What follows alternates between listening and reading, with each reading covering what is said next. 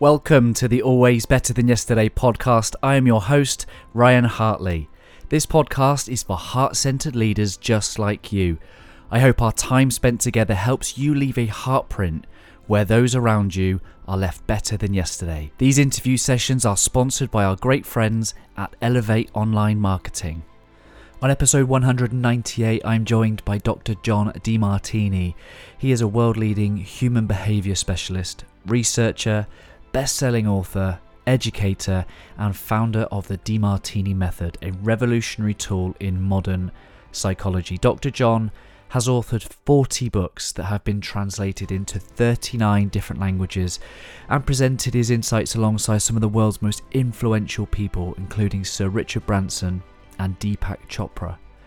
Dr. Demartini's cutting-edge methods are the culmination of almost 5 decades of research across disciplines including physics, philosophy, theology, metaphysics, psychology, astronomy, mathematics, neurology, and physiology. He has synthesized these teachings and incorporated them into his work on human values. Dr. Demartini shares his life, business, financial, relationship, and leadership empowerment strategies with people all over the globe, enabling them to transform their lives according to their highest values. We have an incredibly deep conversation.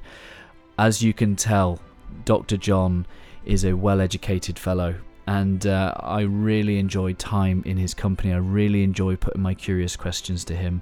You could probably tell from the couple of moments of silence as I just take in the wisdom that he shares. Listen out for those moments of silence as the penny drops for me in some of these conversations. I hope that you enjoy the questions that I ask. I hope that you enjoy Dr. John's responses. Please do head to his website and check out more of his work, more of his content.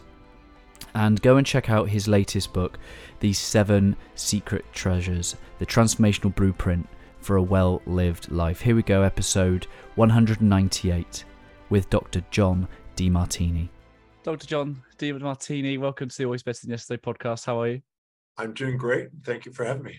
Oh, it's so good to see you. I'm really excited to talk about your new book, The 7 Secret Treasures, the transformational blueprint of for a well-lived life.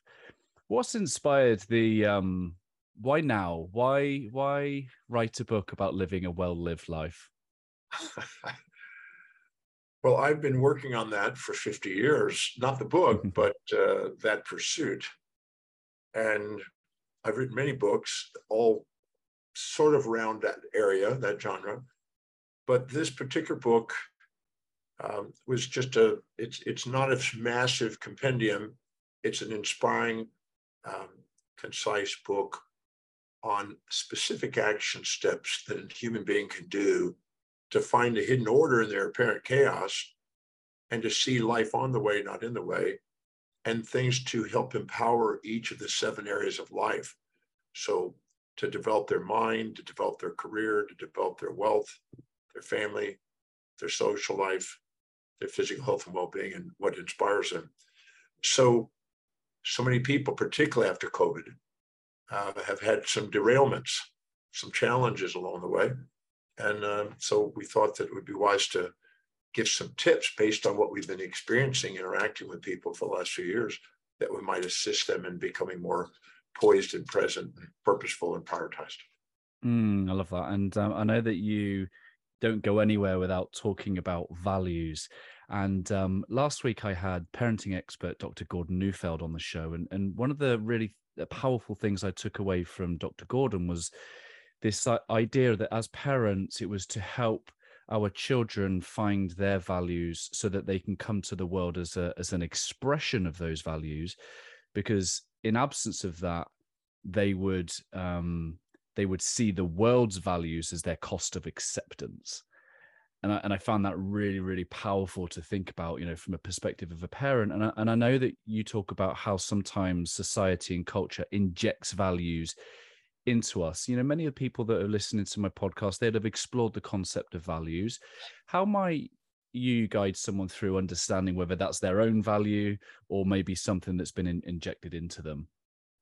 Well, I've definitely addressed that issue for 45 years. So if you have to ask the question, it's not yours. And if you hear yourself saying, I've got to do this, I have to do this, I must do this, I ought to do this, I should do this, I'm supposed to do this, I need to do this, it's not theirs. There's some sort of outer authority that they've subordinated to, that they've inculcated and injected, that they're attempting to pursue, living up to mommy's, daddy's, preachers, teachers, mores, conventions, traditions of society, fitting into the herd and having an internal conflict about what's really meaningful to them. But when they're doing something that's really meaningful to them, they're inspired, they're grateful, they love what they're doing, they're enthusiastic about it, they're certain about it because they develop skills in it because it's spontaneously where they want to learn most, and they're present, they're engaged. So if you're not seeing those 6 things and you're hearing a bunch of imperatives, you can be assured that it's some sort of an inculcated value from somebody they've subordinated to. Yeah. Or depend on. Hey, my friends, I hope you're enjoying the interview so far. Just wanted to take a quick moment to let you know that we are in the middle of our first cohort of Good Fathers, a 6-week group coaching program for dads. It is my heart to create a space for these good men, to leave them better for those who call them dads. We're having some intentional, purposeful conversations that I can see the men in front of me are transforming in front of my eyes. They are having conversations that they've never had with anyone else, and it is powerful, and it is going to help them be much more loving and intentional fathers, intentional partners. And because I have such undying belief in the power of this group, I am bringing about a second cohort. Starting on Monday the 9th of January 2023, we're going to kick off with cohort 2.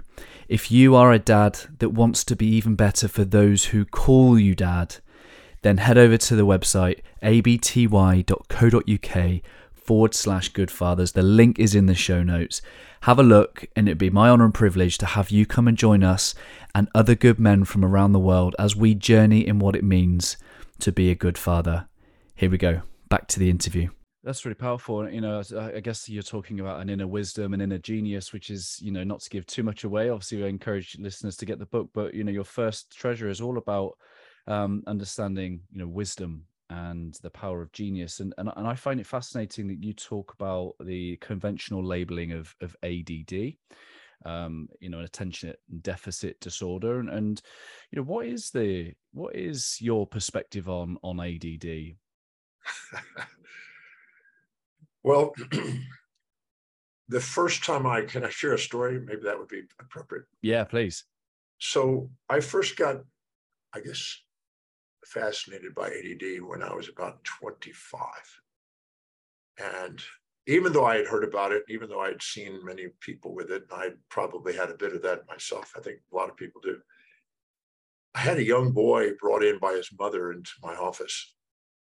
And she was the person who was coming for care, but he was running around, and he was running back and forth in a 7.5 by 10-foot room in this little cubicle. And he was just running back and forth and hitting the walls and running back and forth, running back and forth, running back and forth. And it was a bit distracting. And the mother just was kind of ignoring it, but the child was just hyperactive. And then I asked the mother, go to a moment where and when you perceive your son really stop, present, and engaged. And she says, I don't know, I can't think of it. I said, just stop, reflect. Because everybody's imposing the labels of hyperactivity on him. Yeah. It says when he's playing with his train set or doing something with trains. Okay. So I said, I stopped the boy. Well, I didn't stop him. I just said, so do you like trains, huh? And he goes, yep. And he still runs. And I said, what's the longest train you've ever perceived in your life, seen in your life? And he stopped and he looks up and he thinks, he goes, you mean how many cars? Yeah, how many cars? Wow. 250 cars? Yeah. And I went, great. And how many of those cars were tank cars, box cars, flat red cars, et cetera, et cetera. I broke them down. And he goes, He's quiet, focused, not running.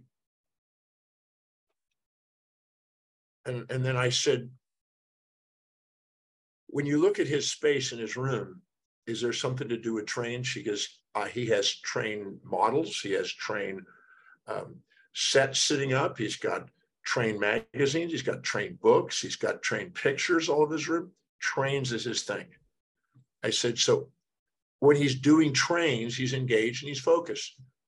Now that I think about it, yeah, he can sit down and put a model train together, totally focused, and complete that model. And he can read a book on it. I said, he has a concentrated value system, and he's trying to fit into a school where it's dispersed and none of them are being linked to trains. And so he's disengaged. And so he's not in his executive area, he's in the amygdala. And I said, here's what I want you to do. I want you to go, you live in Pasadena, Texas. It's a kind of I call it the refinery area of town. And I said, there's a train that goes there every day. I want you to take him over there and see and count how many train cars there are. I want him to do the math on the ratios of all the cars for his study of math. I want him to go and find out what country and what language on each of these cars to see how many languages and how many countries is involved. And see if he can study a bit of language on that and report that to his teacher. Yeah. I want to find out how many of those tank cars, what's the chemistry of those cars? Try to find out what is inside those cars and where they're coming from. And I started to get him engaged. And he was like, cool, you writing that down, Mom? And he's like totally engaged in that.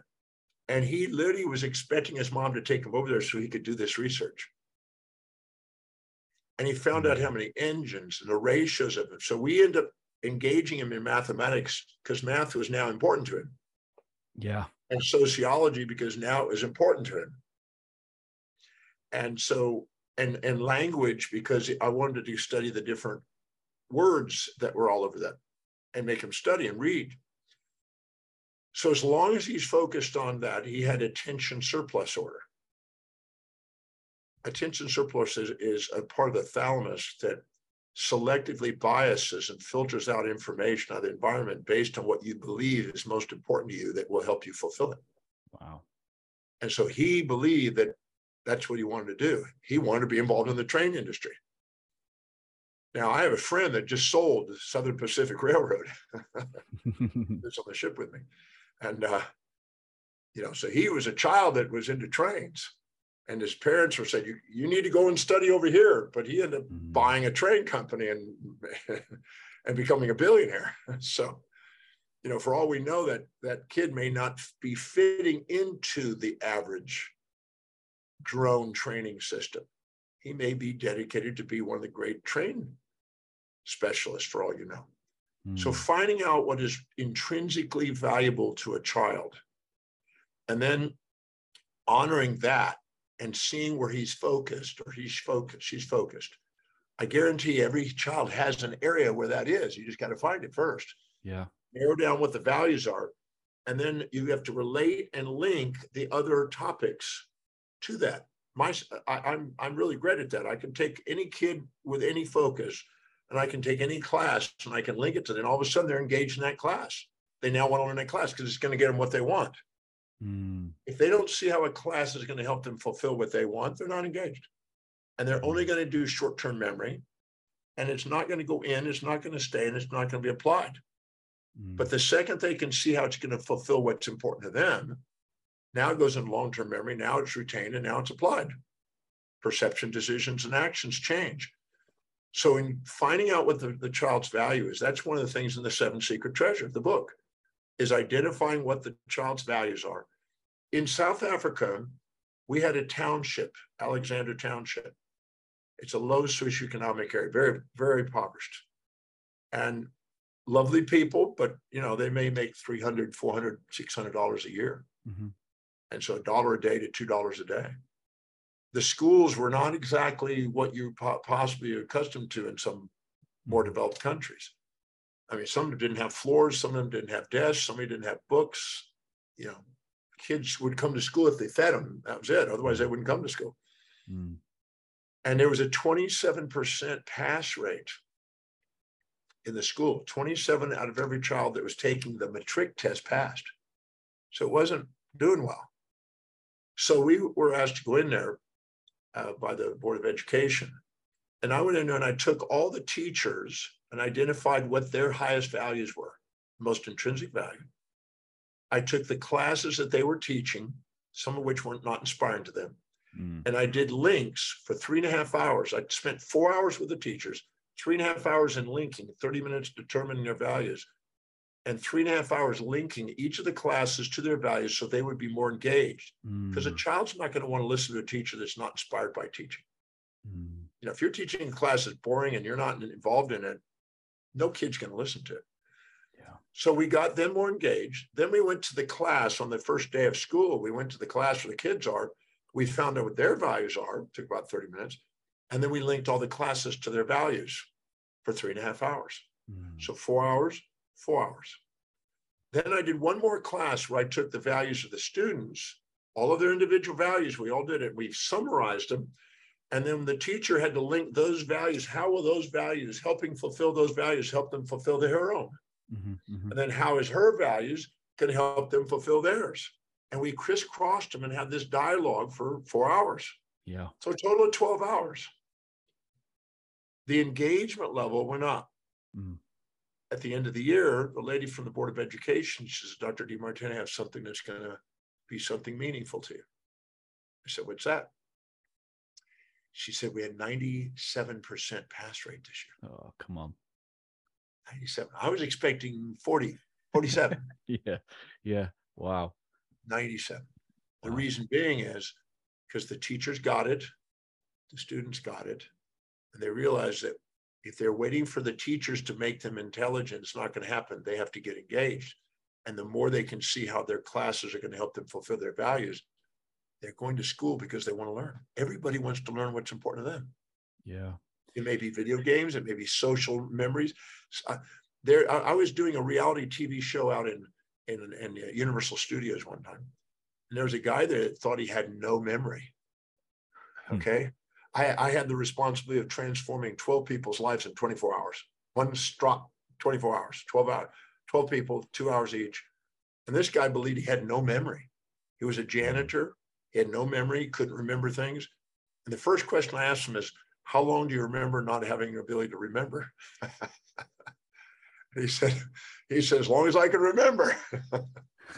And I said, we narrowed it down and found out that he knew everything about his family, their birth dates, their background. He retained everything about that, but nobody ever asked him about that. They only asked him about stuff that wasn't important to him, and he just failed at learning and remembering. Once we found that, I showed him how to link other things to that. And he came out of the idea that he had no memory and was able to give himself permission to go back to college, go back to school and college. Because he realized now, I don't have a lack of memory. I had a concentrated memory and nobody was relating to it. None of the classes and all the labels on me, nobody found what my priority was. Now that I know how to use that priority and link all the other things I want to learn to it, I can now excel. So values are crucial. That's really powerful. And you know, those children become adults, and those adults hopefully enter into loving relationships and marriages. And the thing that you say in your book, which I find really interesting, I've been married. I've been with my wife 20 years this year, since we were 15. And I did like the bit that you said it's comical that the universe puts sometimes opposites together in this sense of entanglement. But you talk about if you don't start to understand each other's highest values, that it's careless. What do you mean by that? Okay. If you, in the way the brain is set up, when you're living in your highest values, your blood glucose and oxygen goes into your executive function, which is the prefrontal cortex. That means when you're living congruently with what you value most, your blood goes into the forebrain. If you don't, and you're not feeling fulfilled and you're trying to live by lower values or somebody else's values, the blood goes down and goes into the amygdala. Mm. The amygdala wants to avoid pain, seek pleasure, avoid predators, seek prey, avoid shame, seek pride, avoid nightmare, seek fantasy. Mm. So as a result of it, we tend to think that we are better, we're right in our values. And we also have a fantasy that people are supposed to live in our values. So when we're not engaged and inspired, we're more vulnerable to that. And now if you take the other individual and they're not engaged and they're not inspired and they're now believing their values are right, you got a clash. And so two people are projecting their values onto each other. Mm. And they're trying to get the other person into their values, which is futile. Anybody who's been married knows if you try to get your spouse to be like you, you're just going to be wasting your time. Right. Lived experience that. Yeah. Yeah. So what happens is when you're careful, you're minimizing your values to somebody else and you're walking on eggshells. Anybody who's been infatuated with somebody in the underdog position automatically is careful because they don't want to lose the person. They don't want to upset them. So they're afraid to say anything negative that challenges them. And they're going to say positive things and repress what they really think until eventually it explodes.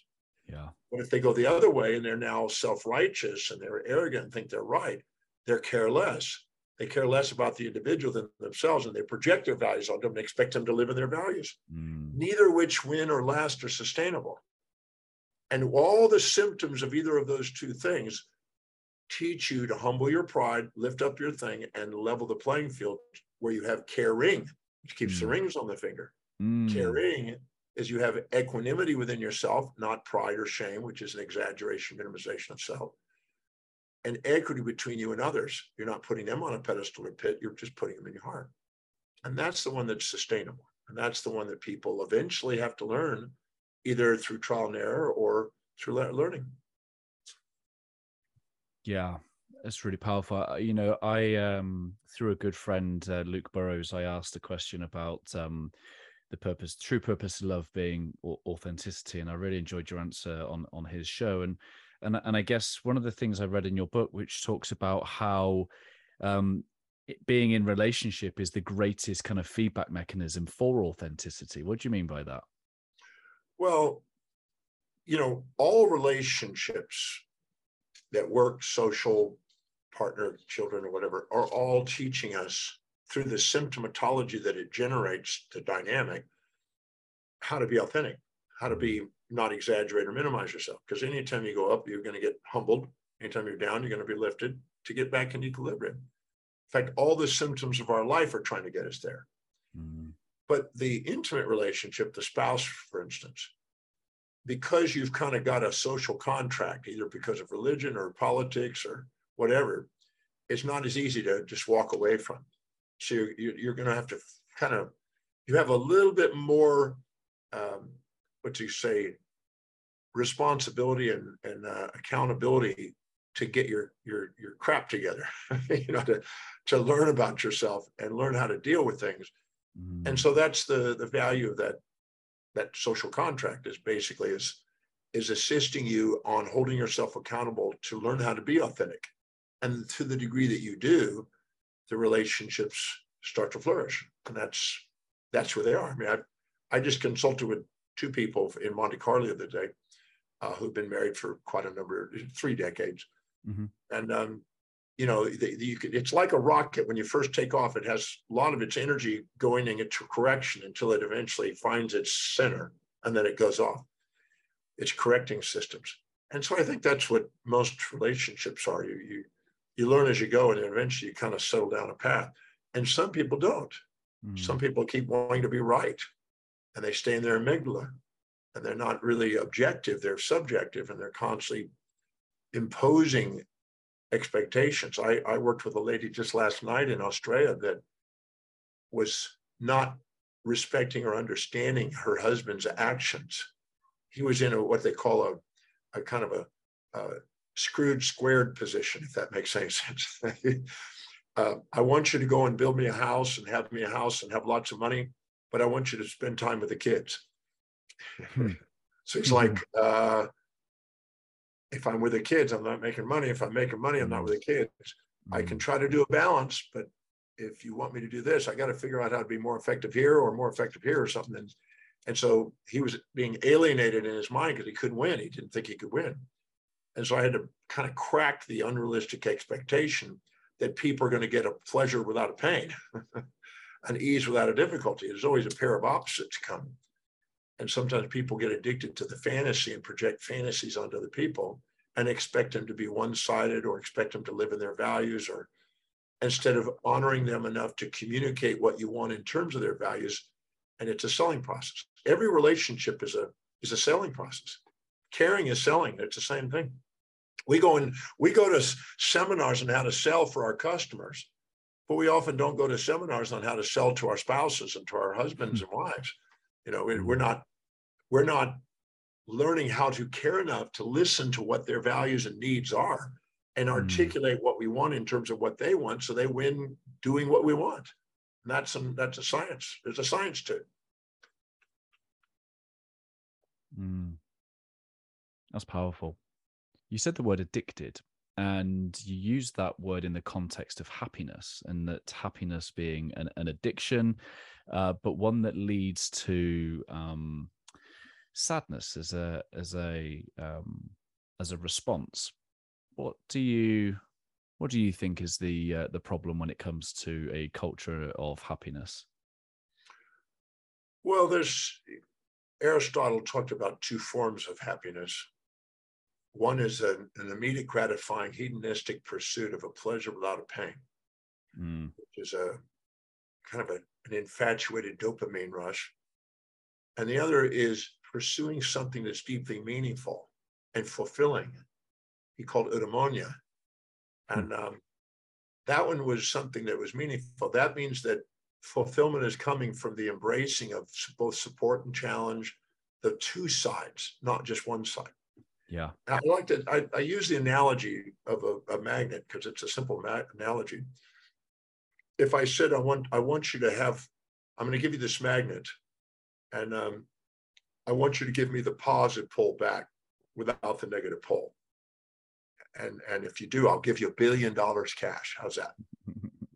Oh, wow. So you'll take the magnet, you chop it in half, and then you'll go, okay, here's the positive pole of the magnet. And then I go and get the magnet, and you think you gave me the positive half, but then you found out that I got a positive negative and a positive negative. So I said, well, you still got positive negative. So we're measuring both positive negatives, just a half a magnet now, but it's still got a positive negative. And he said, well, okay, I need to cut it faster. So he cuts it faster. And he says, now here's the positive pole. Still got a positive and negative. And so people can spend their lives pursuing a one-sided magnet with futility. And the frustration of getting that one side becomes now the nightmare to balance the fantasy. And so they don't realize they can't get one without the other. I mean, think about it this way. If you're conscious of somebody's upsides and unconscious of downsides, and you're infatuated with them, like many people are, like Michael Douglas was with Glenn Close originally, you know, before Fatal Attraction, the movie. And so if all of a sudden he's infatuated with her and he thinks, oh, there's going to be more positive, negatives, more advantage and disadvantage. Oh, I'm going to seek and impulsively go after that. But then a day, a week, a month, a year, 5 years later, you went, ooh, it's not what I thought. There's the other side. I was unconscious of it. And now I'm smacked by the other side. And then whenever you're infatuated, you fear its loss. Just like if you resent something, you fear its gain. So the more you try to polarize life and try to get a one-sided life, or try to avoid a one-sided life, the more the other side is joined. So if you infatuate, you fear its loss. If you resent, you fear its gain. So you're living in fear as long as you're trying to not embrace both sides of life. But if you're in a marriage, and I went up to my marriage partner, I said, you know, honey, you're always positive, never negative, always kind, never cruel, always giving, never taking, always peace, never war, always considerate, never inconsiderate. She goes, if you say so, I don't know about that. And if I say she's always mean and never nice and always cruel and never kind, the other way, she goes, if you say so, I don't know about that. But I say, if I say to her, sometimes you're kind, sometimes you're cruel, sometimes you're nice, sometimes you're mean. When I support your values, you're nice to me like a pussycat. When you go against your values, you're mean as a tiger. Then she'll go, that's true. People automatically, intuitively have an internal psychostat, a thermostat, to know that they have both sides. But people sometimes allow their amygdala to make them search for a one-sided relationship or a one-sided human being or one side within themselves. And these lead to moral hypocrisies. They're unobtainable.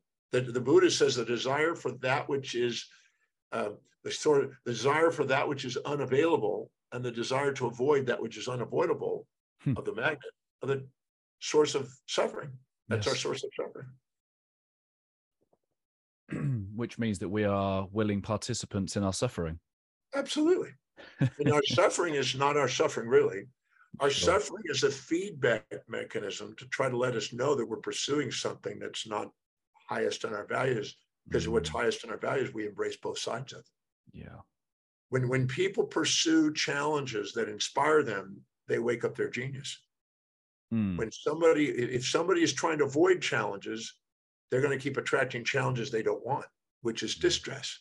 But when they're pursuing challenges that inspire them, it's eustress. It's wellness promoting. Yeah. I love that concept.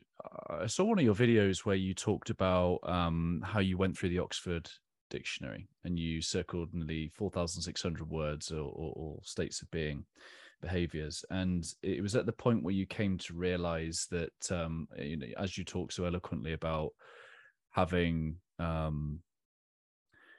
complementary opposite behaviors present at different times, and you've come to this understanding that they are either displayed when values are supported or when values are challenged or not supported. And I guess is that the purpose of emotions and values, do you believe? I think that if we look at where they originate and what there is, let's develop that, because that's a really cool insight, and that really their light bulbs go on if they get it. Yeah. If you are infatuated with somebody, you're conscious of the upsides, unconscious of the downsides. Yeah. You wake the nucleus accumbens and the amygdala up. It creates an impulse. It adds valency to the hippocampus, which is the memory center, and you now have a seeking of impulse towards that, because it represents prey and food to you, and you don't want to be starving. You want it to eat. So you have a natural, that's why you want to consume people that you are infatuated with. You want to call them honey bunny, sweetie pie, cupcakes, sweetheart. It's all sugary because you want to get your tongue on them. You want to kiss them and stuff. So when you're infatuated with them like that, again, you have the fear of loss. But whenever you do that and you put them on a pedestal and infatuate, you tend to minimize yourself, because you're now too humble to admit what you see in them inside you. And you think they have something you don't have, so you seek them. But that minimization of self is a disowned part of yourself, a dismembered part, and a deflected part. And that creates a missingness, an emptiness, because anytime you judge somebody, there's an emptiness. Now, if you go the other side and resent somebody, and you're now conscious of the downsides, not conscious of the upsides, and now you're too proud to admit you have that. Now you disown that part, and you're too proud. And so you look down on them, and you think you're superior to them. And you go, I don't have those negative traits. And so now you disown those. Each disowned part, each deflected, dismembered part creates a void that leaves you feeling empty when you judge. Because there's a part of you intuitively know that whatever you're resenting is a part of you that you're ashamed of, that you're hiding and trying to dissociate from, and holding on to pride and judging them because they're reminding you of it. And on the part on there that you admire, it's because you're too humble to admit it, but you have the same behavior, but you're too humble to admit it. And you like being around them because they're reminding you of what you admire in yourself. So the truth is that there is a reflective awareness, and the individual that has pure reflective awareness has true intimacy. They don't have missing parts, and they're able to embrace somebody. So these voids drive the values in life towards fulfillment. Fulfilling means to see that nothing's missing. So we judge things, create an emptiness, create these voids that want to be filled, that then determine our navigation through life to try to fulfill them.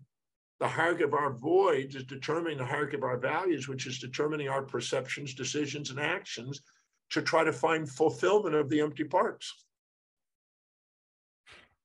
Yeah, so powerful, isn't it? And I've come to understand, because the realization you had that is that they can be both present and that they never really go away. They're just less expressed in different ways. And I've come to the realization that it's a bit like David and Goliath. Like the story of David and Goliath, I don't believe to be an underdog story. I believe it to be a greatest strength, greatest weakness. I believe Goliath's strength was his strength. I believe his weakness was his strength.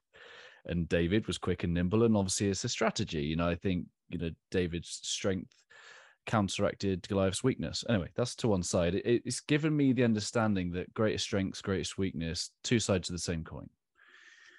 And yes. And one of the things you say in your talks is that when we love ourselves, or not, when we want to improve ourselves, we're often saying, actually, I want to get rid of half of ourselves. And I think what you're saying is love is the synthesis of both of those sides. You don't have to get rid of any part of yourself to love yourself. Right. When I teach the Breakthrough Experience, which is one of my signature programs, every week I do, people are trying to get rid of some part of themselves and trying to get this other part that they admire in somebody else. And it's just a futile thing. And I try to explain to them that nothing's missing in you. It's already there. You're just not honoring the form. Maybe I can share a story about that. That's a really good story. Yeah, go ahead. I had a guy that came to me, and he was a doctor, and he said, Dr. Demartini, I'd like to hire you and consult with you to try to help me become successful. I said, great. The first question I asked him, okay, where are you successful? And he said, no, I'm not successful. I want to be successful. And that's why I'm hiring you. I said, great. So where are you successful? Dr. Demartini, I'm not sure I'm making myself clear. I'm not. I want to be. And I said, well, I'm not making myself clear. I'm asking you, where are you? I already know you are. You haven't realized where you are. So where are you successful? Where are you actually achieving something that's deeply meaningful that you are striving for? And all of a sudden he goes, oh, well, I have a really amazing relationship with my wife. We've been together we've known each other for 11 years, been married 10 years, and it's a bang on relationship. I mean, we're like two peas in a pod. I said, fantastic. So would you agree that you have what other would be considered quite an achievement there? He said, okay, yes. Great. Where's your next success, next achievement? He said, well, I got a 10-year-old son almost, and he's in baseball, and we're possibly going to win the pennant. I'm the coach, and we're possibly going to win the pennant this summer. I said, great. So you have that as a goal too, didn't you? He goes, I did actually. Yes. And I love being with my son and being with the family and playing ball. What's the next one? He said, well, my mother-in-law lives with us, and most people don't get along with their mother-in-law, but we have this amazing relationship. She's just super. And I'm very inspired to have her. And she takes care of us and helps with the kids. And most people couldn't even imagine living with the mother-in-law, but we really have a family. I said, fantastic. What else? Well, we work in the yard, and the whole family's in the yard, and they all have these little gardens and stuff and flowers and stuff. And we're probably going to get the yard of the month for July this year. I said, great. And what else? Okay, well, I'm a lay minister on Wednesdays, and sometimes on Sundays I do classes that are involved at the church. And I had a dream to be participating in the church as sort of an educational person. I said, okay. So can you see you have a series of successes? He goes, okay. I said, but the reason why you think you're not successful is because you're comparing yourself to somebody else you think's got more success. So who is that? He said, I think I know who it is. It's this guy up on top of the hill. He's got a 6,000 square foot home. He's got 3-car garage. He's got a bunch of cars, got a big practice, and I don't have that. I said, okay, great. You know the guy pretty well? Yep. And he says, how's his relationship with his wife? Well, it's interesting you ask. I think they've kind of separated like 3 times. They get back together again. It's an absolutely drama case. It goes back and forth. They're yelling at each other. It's a very volatile relationship. And I said, okay. And how's his relationship with his son? Yeah, well, they're having problems with him. He's not wanting to go to school, and he's doing drugs, and he's this and this. And what about the mother-in-law? Yeah, they moved out of the country to get away from her. They literally moved completely out of the country away from his mother-in-law. No way they could do that. He'd kill her. And I said, and what about the yard? They got people that do that. I don't think they even notice their yard. Sometimes they're not even paying attention to it. And what about church on Sundays or Wednesdays? Is he involved in any of those things? He goes, no, that's not his thing. He's focused on business. I said, first thing I want to share with you is that this man is not more successful than you. He is achieving according to what he values, which is more business and finance. And lower in his values is relationship and spirituality. You have a very high value on relationships, family, and spirituality, and a little less focus on business and finance. He said, that's true. And I said, so anytime you compare yourself with somebody else that's got a different set of values, that's like a cat expecting to climb, to swim like a fish, or a fish to try to climb a tree like a cat. You're going to have self-defeating. He goes, I've been doing that. He said, but is there anything I can do to shift the values a bit to make it where I get a little bit more business and finance? I said, yeah, I can do that. But just know that if I take those that are lower values and I make them higher and I slide them in higher on the list, which I can do, I can show you how to do that. The other ones are going to come down a bit. So are you willing to give up some of the highlights you have now just a bit to have that new form? And he goes, yes, but not too much. I said, then we'll rearrange it and I'll link the new values of business and finance up to your highest values now. But just know there's going to be a little bit more energy because you only have so many hours in a day. You're now going to put a little bit more energy into business and finance and maybe a little bit less in these other areas. And that's not a bad thing. That gentleman has benefits and drawbacks in his life. You're going to have benefits and drawbacks in your life, but there's going to be a shift. Because if you try to get the benefits of everybody, you're going to end up with life dysmorphia. Because if you compare your life to everybody else's highlights of their life, you'll never appreciate your life. Yeah, that's so powerful. And, when we talk about the topic of love, so often a human love is a conditional love, and which is why I believe many go to spirituality to receive a type of unconditional love that they've never received from a human being. How much does that feature in living a well-lived life? Well, I think you're going to have both. It's kind of like love making. Sometimes you're going to be doing the animal passions and it's going to be one form, and other times you're going to have a love and intimacy, eye to eye, heart to heart, mystical love kind of moment. And if you expect one without the other, you're probably going to be a little bit let down. There's going to be moments when you have unconditional love in life. There's going to be moments when you have conditional love. A relationship's utilitarian. When I ask women in the breakthrough experience, how many women here are looking for a handsome man that if you had a child with, you would be interested in looking at that child? Something that's attractive. And you go, yeah, of course. So he's got broad shoulders, nice tight buns, nice chest, nice jaw, pretty eyes. You're looking for a trophy guy. Great. And then you're looking for somebody who's intelligent. And then you're looking for somebody who's got some ambition. And you're looking for somebody who's got some resources. And you're looking for somebody that really wants you and is going to be with you. You're looking for somebody that's got some social interaction and savvy. So if you introduce him, he's a good trophy. You want somebody that's obviously inspired. I said, so you're looking for a utilitarian partner that's filling in needs, that's helping you, give you an advantage in the 7 areas of your life. They go, yeah. And I said, so it's utilitarian. And if all of a sudden you married a guy that does all that, and all of a sudden he gets a brain damage and he can't think now, and he stops work and he doesn't make any money, and he doesn't treat you well, and he gets aggressive, and he's not inspired, and he sits at home and just eats and gains weight or whatever, you're going to have a hard time pretending that you're committed to that. You also had utilitarian reasons. So there's conditional components. And then there's also this part of us that have moments of true unconditional love where we just feel the presence and we're in a transcendental state. And that happens too. So you can increase the probability of that, but you're not going to have one completely without the other. You need both along the journey. And so whatever you can transcend and know, but there's always a mystery and unknown out there that you'll probably judge and have conditions on until you then know that about people. And they're constantly growing. So it's about a mixture of two. So if you have that realistic expectation and not a fantasy of one-sidedness or a one outcome, then you're probably going to do more stable in relationship than having a fantasy of one. It's always supposed to be one way. I think one of the flaws in human condition is to learn to appreciate things once we've lost them.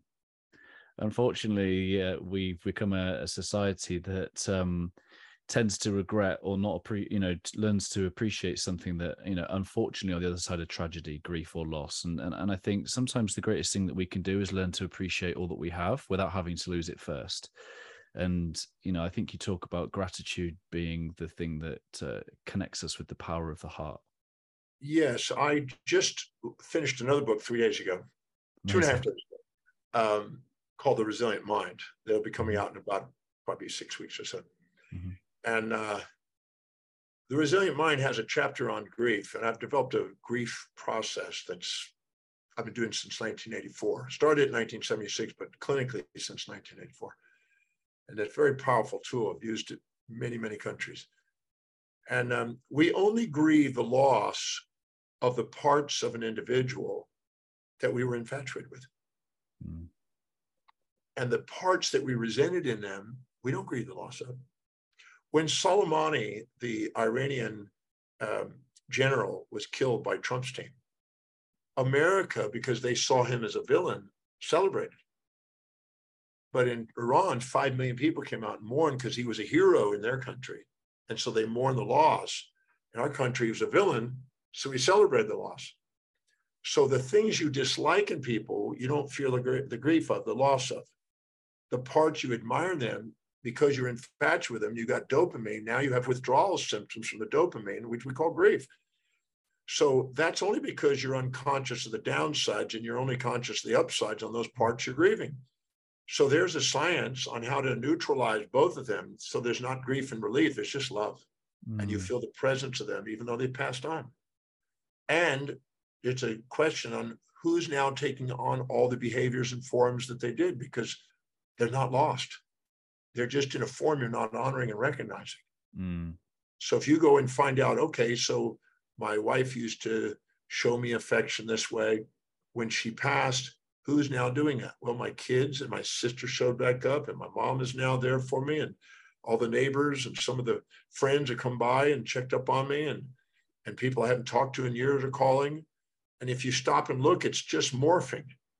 And the master lives in a world of transformation, not the illusions of gain and loss. Most people in the world are caught in, gain and loss because they're attached. Like in the Buddha said, the source of our suffering is our attachments, the things we infatuate and resent. We have the capacity to transcend that and have a moment of unconditional love and feel the presence of someone. I've been doing that since '84, helping people with that. It's very simple. That's really powerful. You talk about you have a belief that there is a quantum field of love. I know it's not a new concept. No, it's not a new topic, but for many it will be. Quantum physics is not something that has come into the awareness of most people. So what do you believe when it comes to the quantum field of love? Because I think sometimes it's a bit esoteric, isn't it? Sometimes it's having to have that understanding beyond the intellect, or maybe not. Maybe you'll be able to share with us otherwise. I don't know if it has to be esoteric necessarily. Brian Cox talked about space and time being emergent functions from something even deeper and more fundamental. Well, space and time is where position and momentum is, and where conditional states are. They're supposedly deterministic. So that's not esoteric. That's cutting edge science in particle accelerators, making us realize there's something more fundamental. And the farther we go into the mysteries of Planck, the pursuit of Planck dimensions, the more we uncover something that we didn't see before. But I discovered something that I guess about 22 years ago, I was writing a book on the mysteries of the living cell, the origin of life, and the possible, how could life originate? That was the topic. And I came across in chemistry, the component of chemistry or biochemistry of redox reactions. Reduction of a molecule is a gain of electron, and oxidation is a loss of electron. And molecules are flipping electrons and exchanging electrons constantly, Mm-hmm. becoming acids or bases, or they're changing constantly. But there's a principle that there's never an oxidation without a reduction, or reduction without an oxidation. They're simultaneous. Mm. And I thought, wait a minute now. The sympathetic nervous system, which is for fight or flight, when we perceive challenges, causes oxidation during the day. And the parasympathetic causes reduction mainly at night. And these are paired, and they have, when they're in perfect sync, you have autonomic regulation. And if they're out of sync, you have autonomic dysregulation, which is symptomatology and causes epigenetic indications for symptoms and disease. Mm. So these are actually meant to be simultaneously paired. And because they're the ones that initiate these redox reactions. So I thought, does that mean that support and challenge, support for parasympathetic and challenge, could they be redoxed in our life?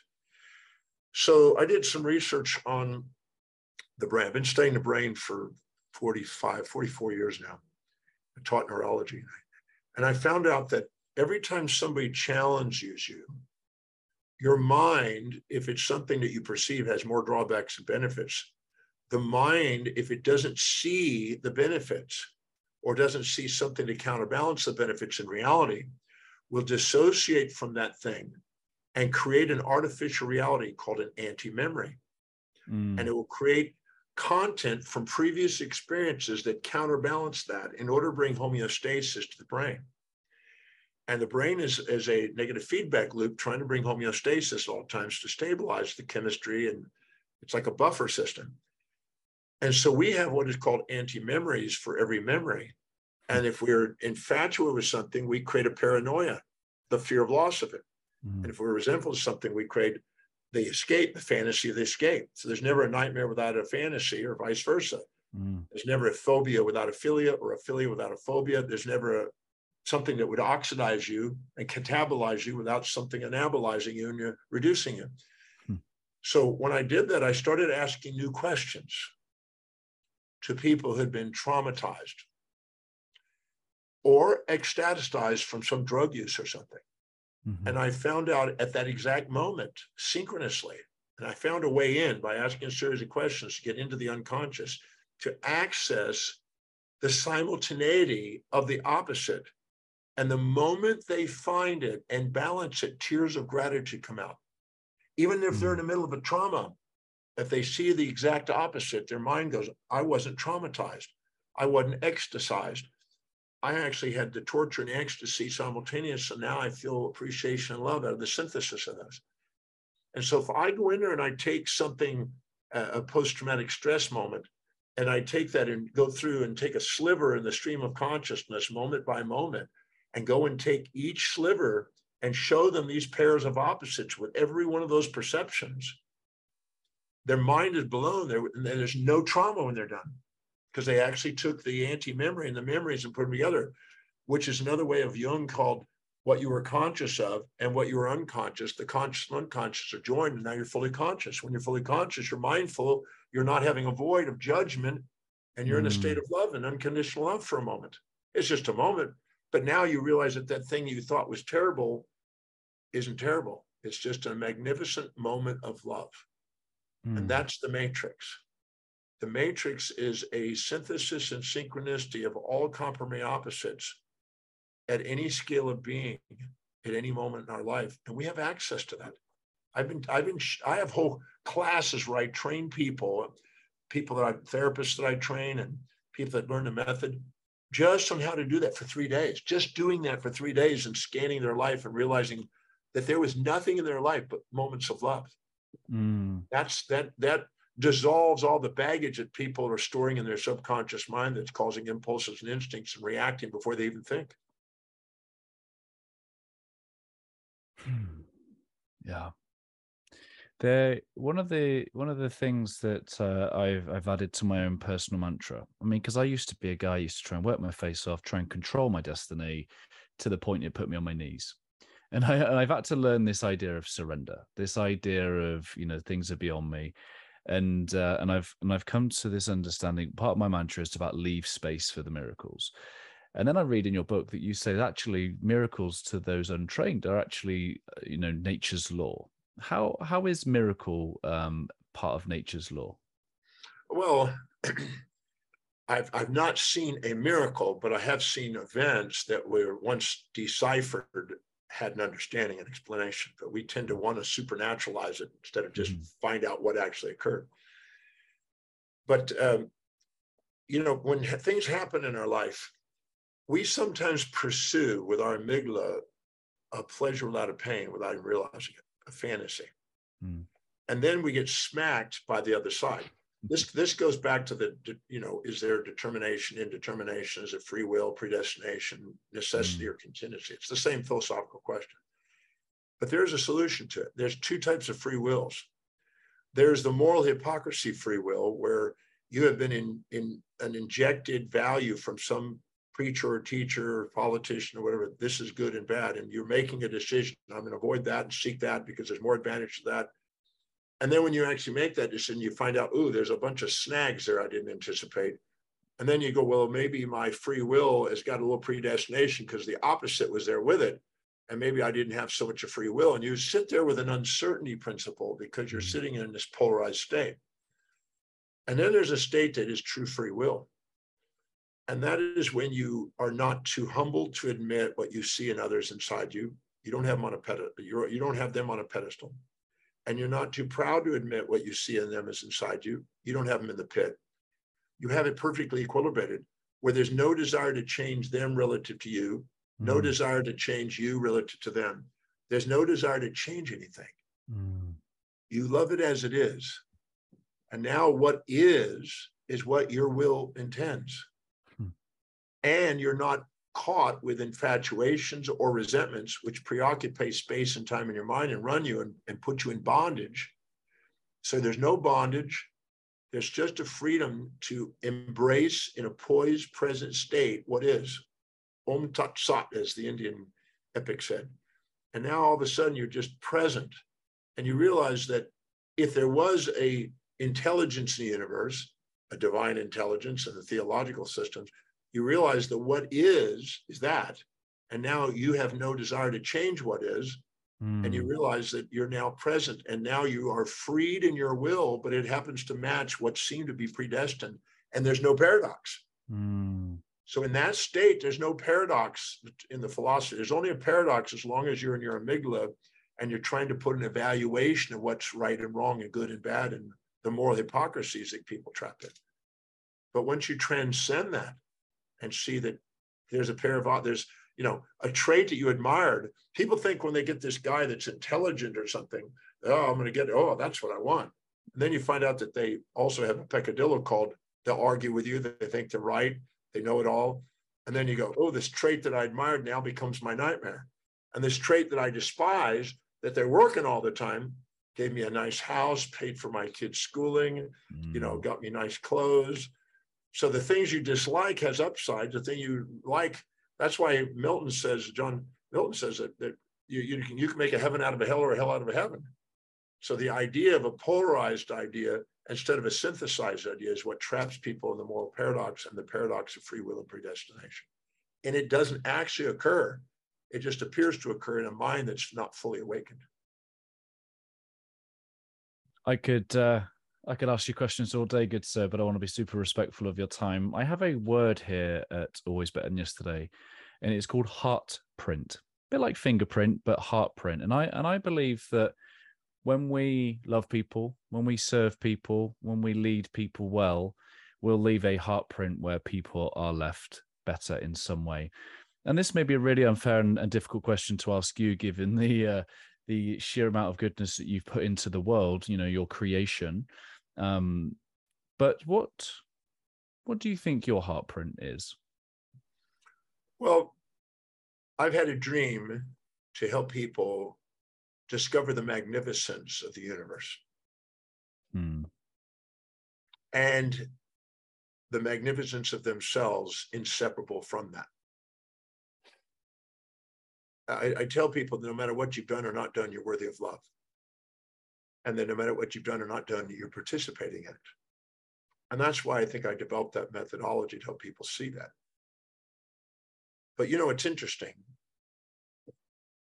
The way the brain is set up, when you do live by your highest value and you're living congruent and authentic to what's really most important and meaningful to you, the blood glucose and oxygen goes into the forebrain, the executive center.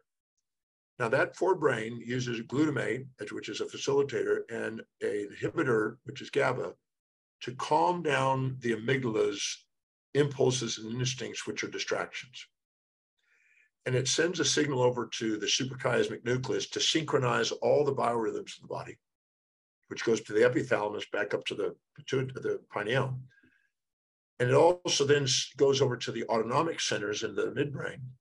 And it automatically causes a regulation of them, which then goes down to the heart, to the intracardiac network of the heart, and synchronizes the sinoatrial node, and the hormones are coming out there and synchronize the heart. And the moment those are perfectly synchronized, we feel an open heart. Mm-hmm. So an open heart is a confirmation of living authentically, to let us know we're not distracted by extrinsic misunderstandings of the magnificent universe. And we're having a moment of seeing the magnificence, and we're rewarded with a feeling of fulfillment, and we're being authentic. So I do believe that the heart print is real. And it's unique to each individual because they have a hierarchy of values, which are like a fingerprint. And if they fulfill what's truly authentic to them, their heart lets them know that. And the physiology of the heart maximizes its pumping of blood for the sake of the heart. The right heart is pumping blood up into the lung to get the oxidation. The left one is going down into the body for reduction. And so it's trying to bring a perfect balance into the physiology between the heaven force and the earth force, day and night, the phototropic and the gravitropic components of our nature, put it all back into balance. So we really get rewarded by realizing the magnificence. And I tell my students, I say, see if you can come up with a more magnificent structure than the human brain and body for getting things done. It's a pretty amazing structure. I have a heart on fire right now and a tear of gratitude. That was a beautiful, beautiful answer. Thank you. It's definitely one of my favorite answers. That is my favorite response to that question. Good sir. Thank you so much. That's super, super powerful. Dr. John, thank you so much for your time. Thank you for so much goodness that you've put into the world. Thank you for the gracious time that you spent here with us. And I'd be honored if you'd leave us with a final thought from your good self. Yeah, well, whoever's listening, the magnificence of who you are is far greater than any fantasies you may impose on yourself through the comparison of yourself to other people. Don't put people on pedestals. Don't put them in pits. Just put them in your heart. There's nothing you'll see in them that you don't have in you if you look with reflective awareness. And that way, when you see somebody you admire, look inside, because you have the capacity to stand on their shoulders and do something even greater. And give yourself permission to shine, not shrink. Radiate, not gravitate. Love, not judge. Thank you. Hey, my friends, thank you for making it to the end. I hope that our time spent together today has left you a little bit better than before you push play. I'd really appreciate if you just took a moment to leave a review to allow me to meet more people where they are and hopefully leave them a little bit better too. If you're curious to know how I, through Always Better Than Yesterday, can serve you, your team, your organization, then head to alwaysbetterthanyesterday.com to connect. And while you're there, let me know one or two things that you're going to do as a result of listening to this conversation. I absolutely love hearing your thoughts, your reflections, and the things that this spark in your own heart and mind. If you want more insights from my heart and mind, I do send out short episodes on a Monday, Tuesday, Thursday, and Friday. And again, I hope that they serve you well. I appreciate you listening. I'm Ryan Hartley, host of the Always Better Than Yesterday podcast, a podcast for heart-centered leaders just like you. Keep leading, my friends. Always love.